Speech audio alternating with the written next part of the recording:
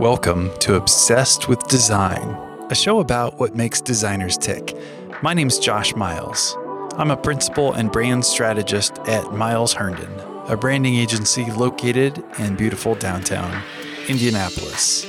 And as today's recording, it's snowy here, and I could use some more sunshine. Today we catch up with Ken Haydock, CEO of Little Jacket. We talk about how Ken's career started in the restaurant biz, but soon ventured into design.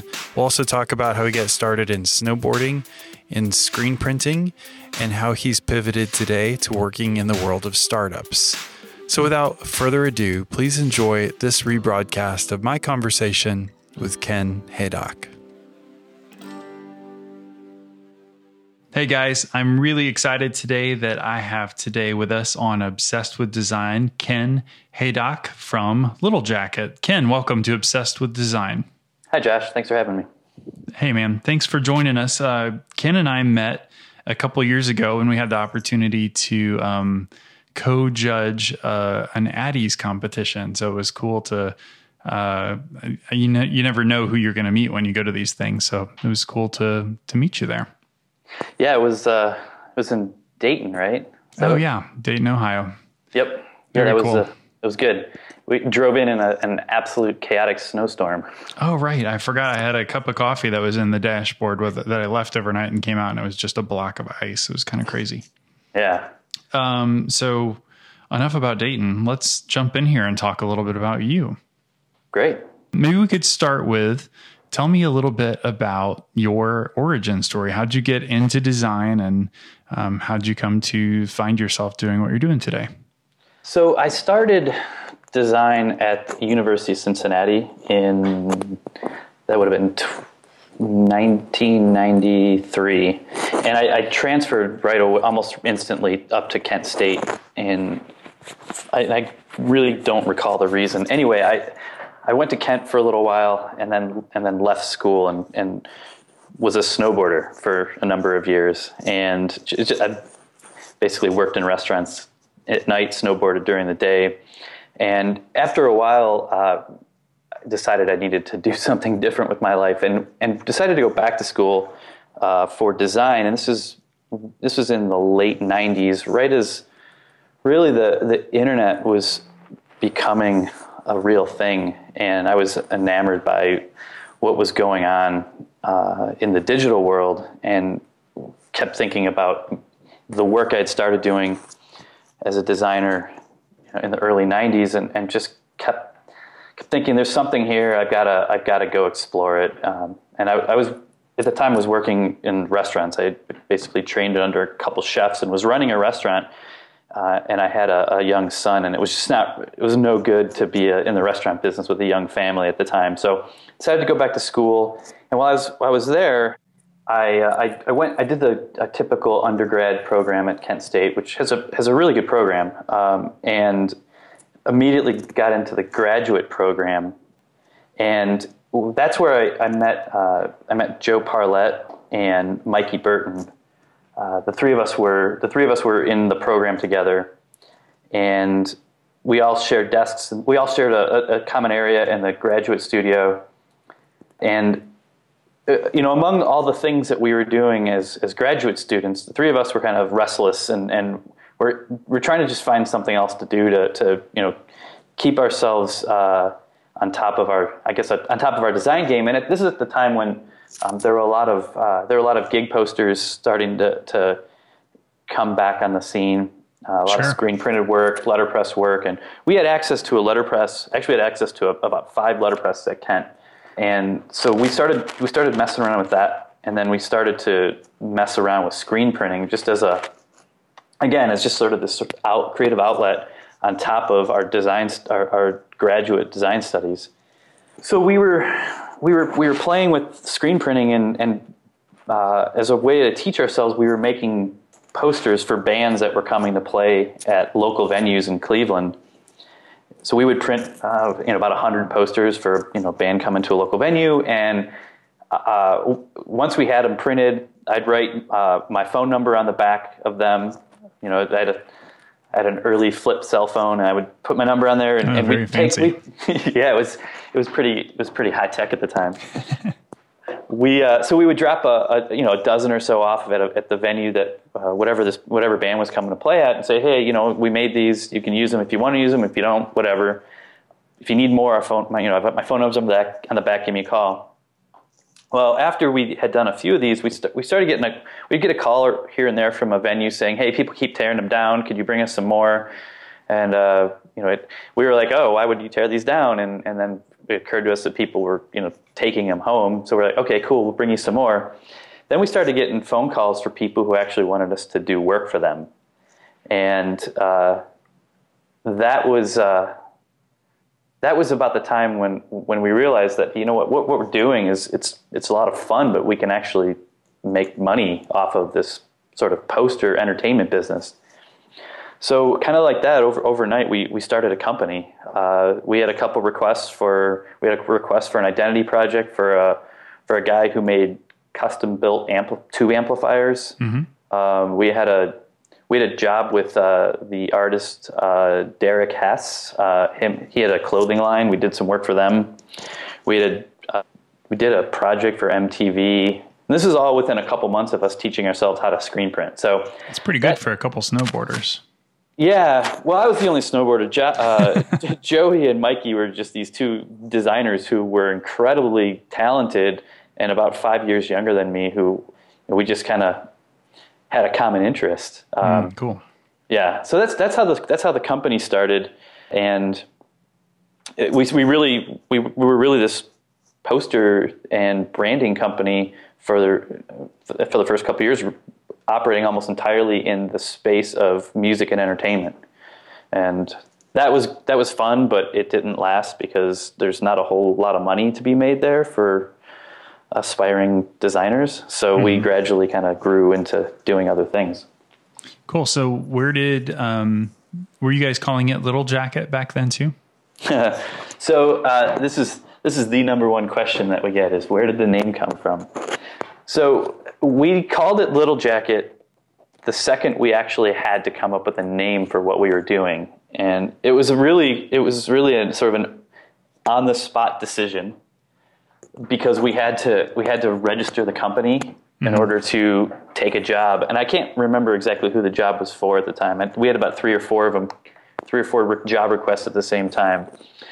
So we said, all right, well, we need a name, and we were doing all of this, what I would call nostalgic work, as the computer was becoming more and more prominent in the field of design. We were going in the opposite direction, and we were doing a lot of, like I said, a lot of screen print and a lot of letterpress work.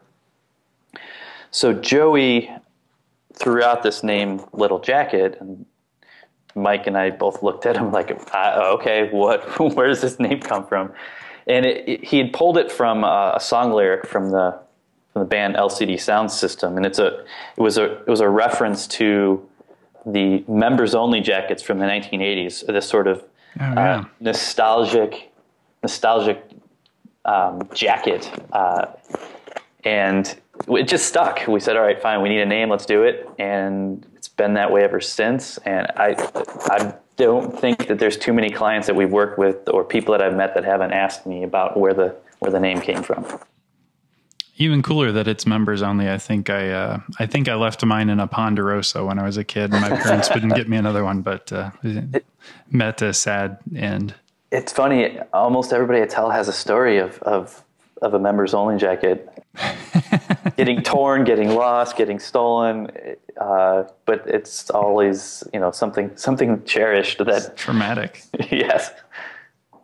Well, so you guys have shifted a lot recently. I mean, you had given me a little bit of an update that you guys are doing more focused work in the startup space. So tell me a little bit about how that transition happened and when that occurred, and kind of what drove that business decision. Sure. So we were, we didn't last very long as a poster company. We quickly switched our focus more to what I would call a branding agency. We hired a great creative director from Cleveland to join the team, and we were, I would say, a fairly typical branding agency for about 10 years. I think it was right around our 10-year anniversary, actually, that I started to really think about, all right, well, what's the next 10 years going to look like? Mm-hmm. And I've been thinking a lot about, what the state of design, what's the state of design look like right now? What are the things that we've done in the past that I was the most interested in? What are the real opportunities going forward? And we had done a lot of work with startups, and we'd done a lot of consulting that I would say looks a lot more like design thinking than or design strategy than just your typical graphic design work or branding work or advertising work. We were starting to apply it more towards strategic thinking and business decisions and product decisions. And I the more I thought about it, and the more I looked at how business is changing, how technology is impacting the world, it really seemed like a great opportunity to join the momentum. And like I said, it's something we'd done. We'd worked with several dozen startups over the course of our 10 years. Some really great ones, some that in typical startup fashion didn't do very well. But it was always probably the most exciting work that we'd ever done. And when we asked our designers, hey, what brands would you like to work for if you could work for anybody? And they would always say, these really big brands like Nike or HBO or Target. Pick a major brand. And the more I thought about it, the more I thought those brands really don't need us.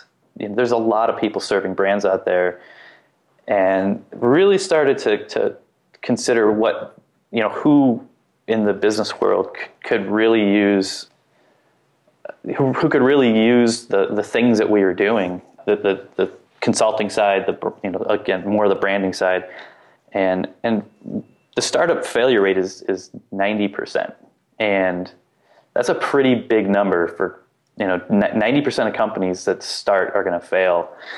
And there's some really great companies that don't make it for one reason or another. So just kind of threw it out there to the team. I was like, what if we just focused on trying to help more of these companies succeed? And I think that got everybody excited. And I was really excited about it. I've been passionate about it for a while. And so we said, hey, we're going to take a stab at it. It was an opportunity to not really compete with every other branding agency out there, because we were focused on something very, very different. Mm-hmm. And that was about a year ago that we really started to make the switch. And I wouldn't say we've shed all of our work. We still have a bunch of clients that we've worked with over time, but most of our work now is almost exclusively with startups, and I would say they're not necessarily early stage startups. A lot of them are startups who have proven their business model and they're now scaling, and they have a whole host of challenges, and a lot of which a design agency is perfect could jump in and help them with. Have you found that changes the way that you staff your team, or what you look for in a new hire, or kind of how you guys have scaled up or down? I'm just curious how that impacts how you run the business based on kind of the different target client, or even if it's more strategy driven deliverables versus, making a thing for them. Oh, it's had a serious impact on how we think about everything within the company. We never really had a formal strategy team. So in this last summer, we made a conscious effort to start building a dedicated strategy team. Mm-hmm. So that was one big shift. The other is as we hired designers, or as we've been hiring our creative team, we've been really focused on finding designers who are really confident in what they do, can work pretty fast, because startups move a lot faster than other companies, and you just have to adjust your pace for them, and you have to adjust for their I would say I would call it their rapid changing of direction. They, you might be working with them over the course of a month and a half, and over the course of a month and a half, they might change direction 3 times because they learn new information, and they go after a strategic opportunity. You just have to be ready for that. So the team, we've been really focused on making a kind of a very fast and agile team that can move at the pace and in the multiple directions of the companies we work with. And our process has changed as well. We've really started to think differently about. We had the very typical design agency, branding agency waterfall process of you go do some discovery, then you do some strategy, then you do some design. Now we have a lot of things moving in parallel. So everybody's kind of learning as we go, and we're building the team the best we can to try and identify individuals who fit that mold. But it's a challenge because it's not a very designers don't come out of school prepared to do something like this. It's something that you have to just dive in and get your hands dirty and screw up a bunch of times and figure out how to move in a different direction. So what kinds of designers do you think are a good fit for that transition from as you said, the traditional waterfall method to maybe more of a sprint mindset, or somebody who's comfortable with a client who wants to pivot every 60 days, and you can't just go off and make your masterpiece and come back 6 months later. What do you look for in a designer that you think will help them fit that mold, even though they're not necessarily learning that in school?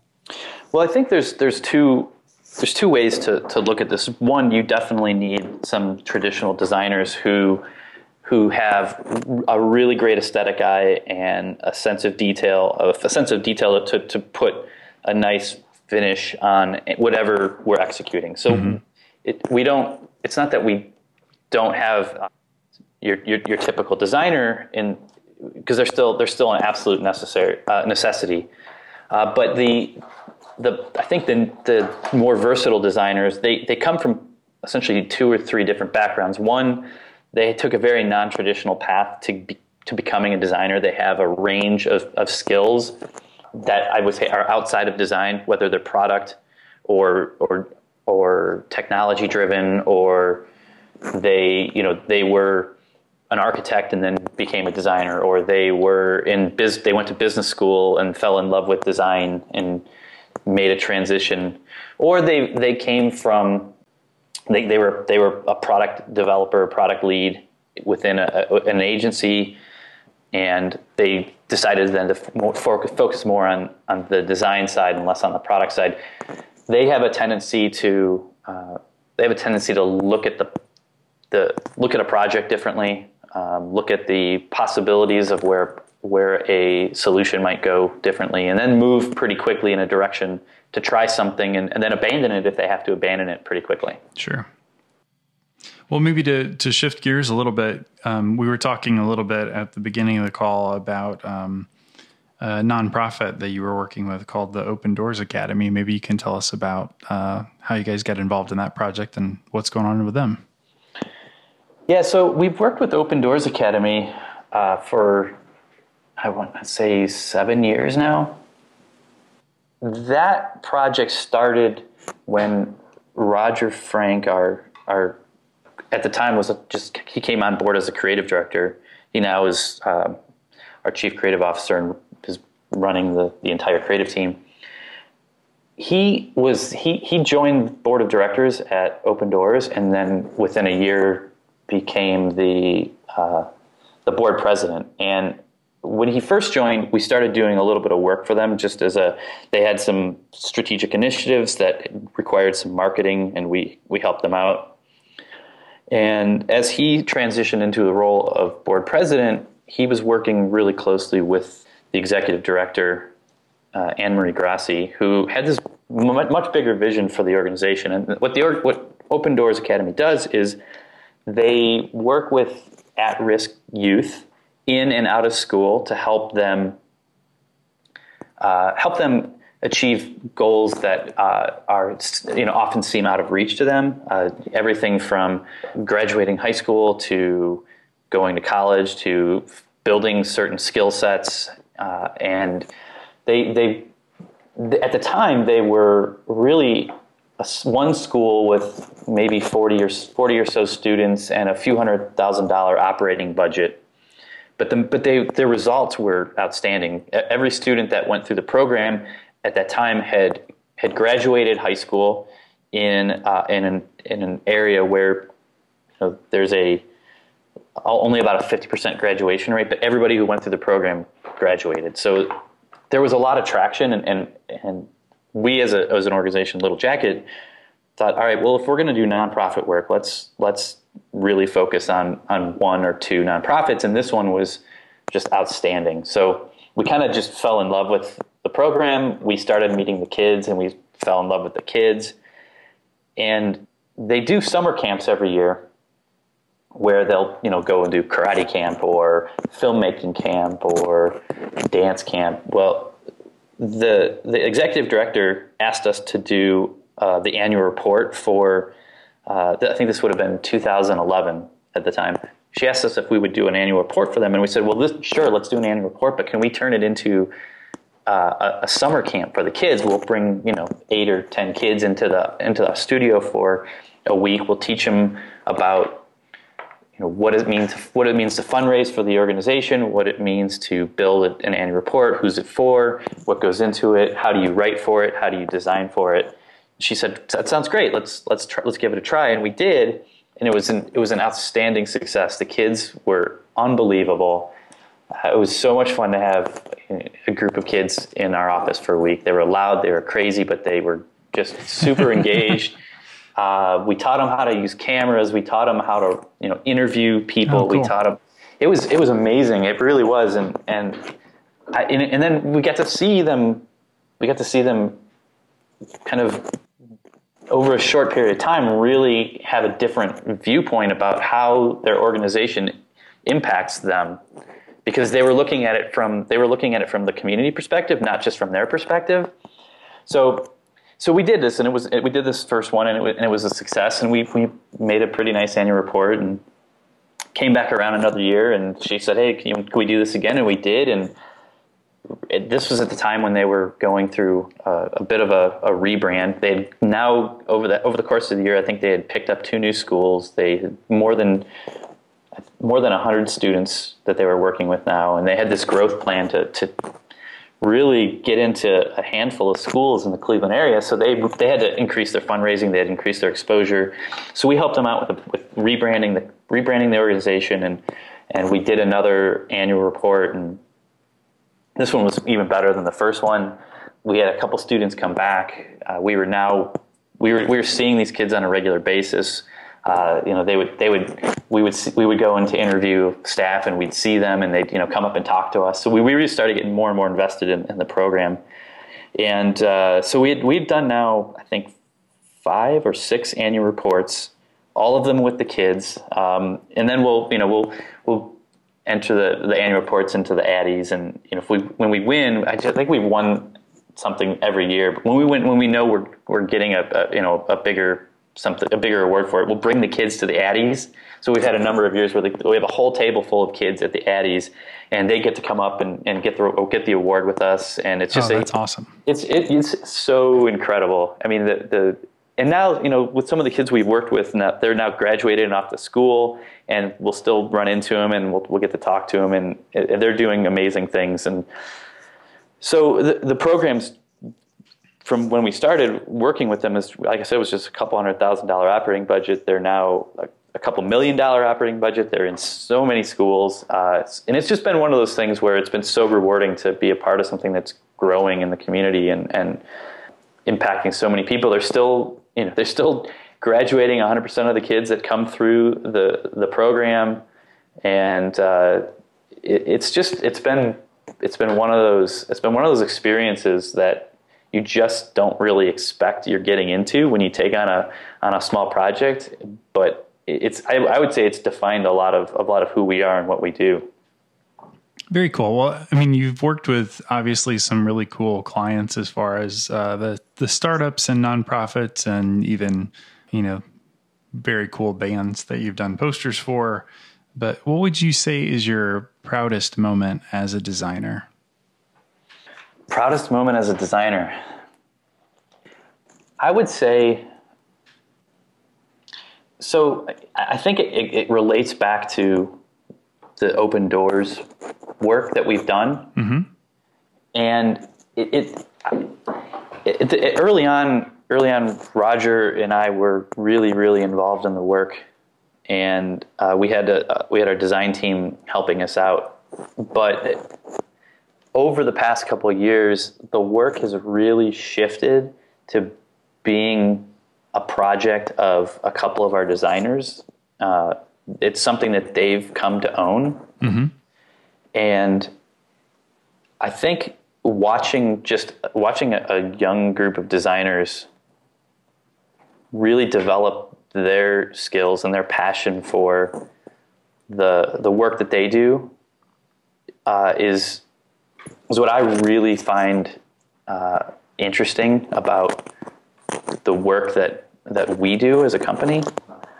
I've done most of my design career has been as a manager of design. Mm-hmm. So I get to watch a lot of other people do really great work, and some of them just had ridiculous amounts of natural talent, and they just jumped right in and were able to just thrive. And some of them had a lot of talent that just needed to be developed, and watching them develop over the course of a few years to the point where they are just rock stars of their own has been incredibly fulfilling for me. So you've obviously worked in everything from super old school techniques, as far as the posters you had done, and working with these startups where I'm sure 99% of your work is digital. But what do you find today that you're most obsessed with when it comes to design? Oh, that's a great question. So me personally, I am really obsessed with designing things really fast and then testing them and letting data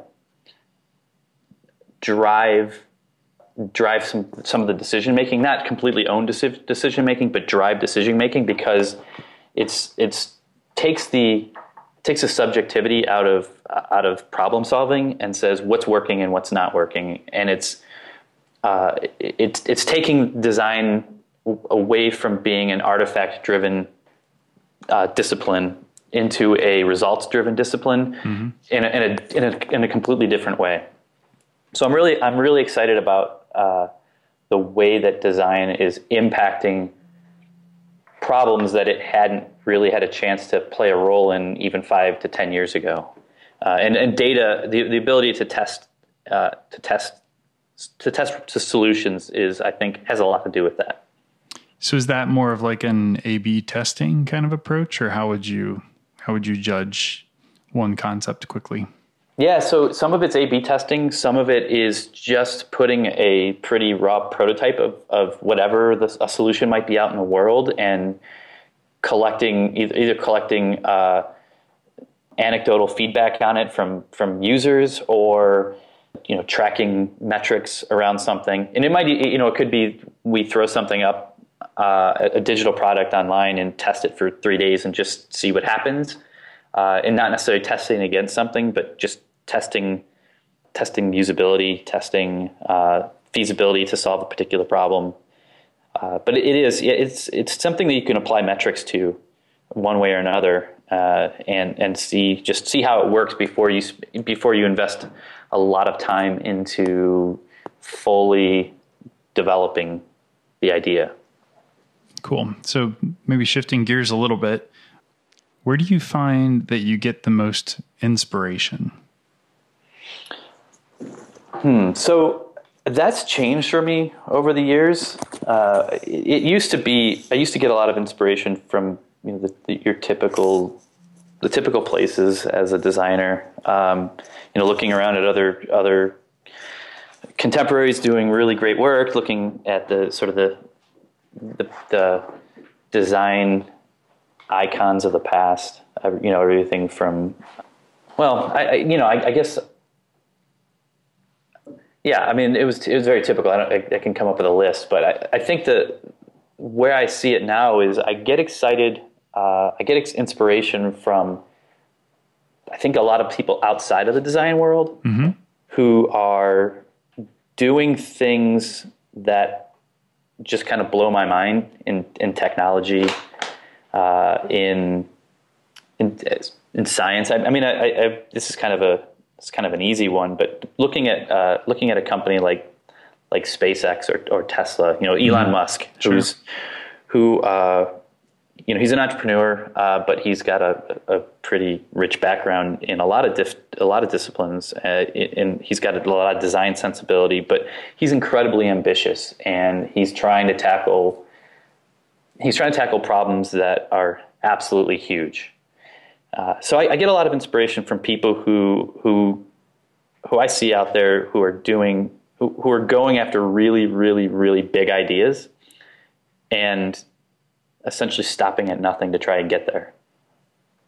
Cool. So what do you do? I mean, so kind of the opposite of that, when you've got a rough spot or you're feeling kind of stuck, like where do you go, or how do you shake that off, or what's kind of your best advice for how to get out of a rut? I think that what I do and what I would say is probably advice is to step away from the problem for a little bit and immerse yourself in things that might influence the problem that are not your typical go-to sources of inspiration. So read a book that has nothing to do with what you're working on, or try to read a couple articles or blogs or something that has nothing to do with the problem. I find that when I step away from the problem and just feed my head with other things, I end up sort of floating back to the problem in a way that maybe I would say maybe it almost distracts me from whatever I'm actually attempting to go read. Sure. So let's say I'm going to go read an article about, I don't know, clean energy, let's just say, but I'm trying to solve a problem around a particular company that we're working with that has nothing to do with clean energy. And I'm reading an article and I find myself wandering back to the problem, and I'll read like 4 or 5 paragraphs and I can't remember what I read because I'm now thinking about the problem again, whether I want to or not. And I typically end up finding that I make some connectivity just by getting away from it. I take a lot of walks too, just to try to get away from the office. Yeah, it's amazing how much just stepping away and doing something totally unrelated, whether that's, some people it's walking or driving or showering or something, but just kind of frees your mind up to think about it in the background. And sometimes it'll just tell you, hey, I had an idea. I think it's funny the way that ideas present themselves. And it really this, it's connecting dots that you probably didn't see before. And that, it just takes, it's like looking in the fridge for something that's right in front of your face and you can't see it. And then close the door and you open it back up and like, oh, there it is. And it's just like when you're looking so hard for something, you can't see it. But the second you change focus, it becomes incredibly clear.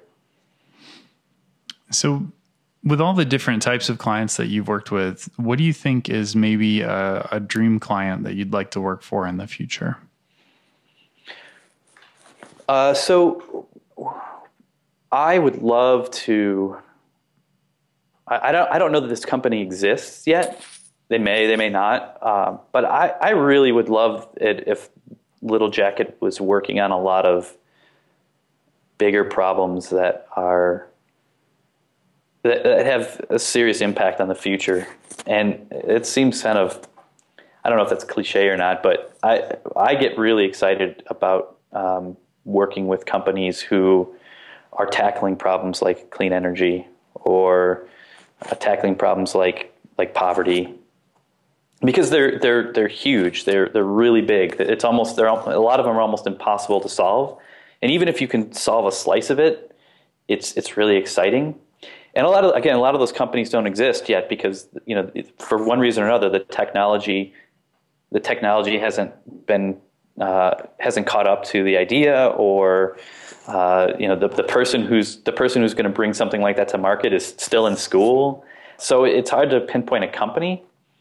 But I definitely would love if we were working on problems much, much bigger than ourselves. Cool. I love that answer. 10 years in, you made a pretty big pivot of your own, changing some more consulting and more startup driven. Where do you think you guys will be in the next 10 years? Well, I can tell you where I would love to be.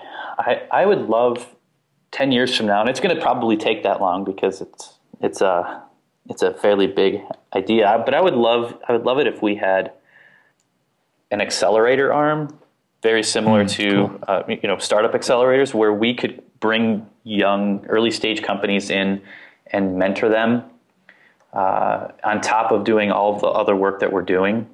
So continuing along the trajectory of working with later stage startups to help them grow, but then being able to develop the earlier side of the startup game, younger companies who have a lot of needs in terms of helping them understand. They have a lot of needs in terms of just understanding their product, their market, developing a team. They're really, really exciting to work with. We've done a lot of work with them, but it's really they really require a different level of attention. And the incubator or the accelerator model seems to be one of the better ways to approach that. And I would love it if we could get to a stage that we had that capability to bring them into our ecosystem and to help them develop whatever their vision is. So what do you feel like you would need to add to your team to be able to create that kind of incubator model? Well, I think there's a couple things. Number one, the really good incubators or accelerators, they just have resources. They have resources that they can make available to startups. It's whether it's the right network and the right advisors that they can help put on, help mentor the companies, or a certain level of funding or space, or people that they can help get on a board member, get on a board of directors. There's that side of it. So I think we would need to be able to build up those resources over time. And then as far as the team goes, we're very new at this in a lot of ways, and I think that it would be it's going to take a bunch of learning on our end in order to be the right set of resources for a company. We may be able to do it even with a staff that looks a lot like the company right now, but we all need to learn a lot more in order to be a better set of advisors to those early stage companies.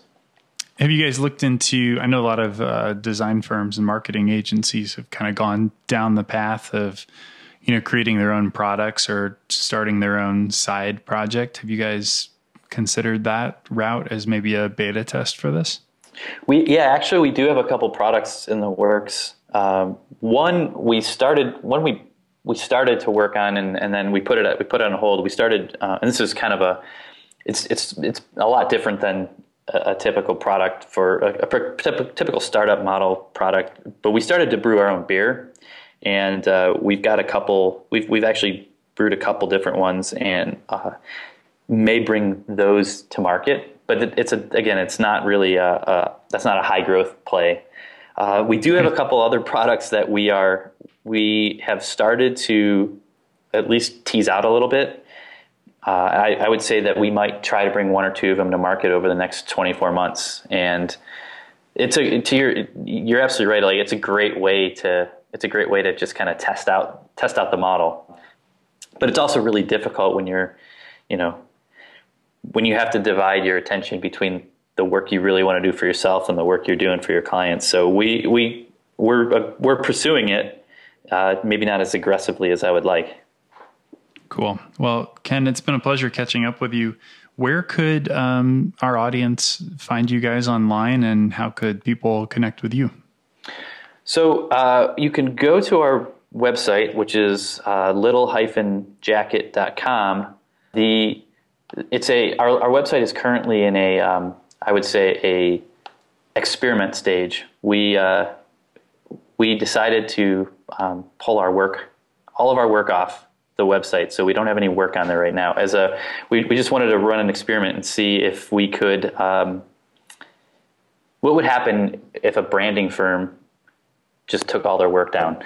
And we'll probably put it back up in the next few months. But if you go there right now, you won't find much other than, I think you'll see what it is we're up to. But you can find me on Twitter it's at khaduk.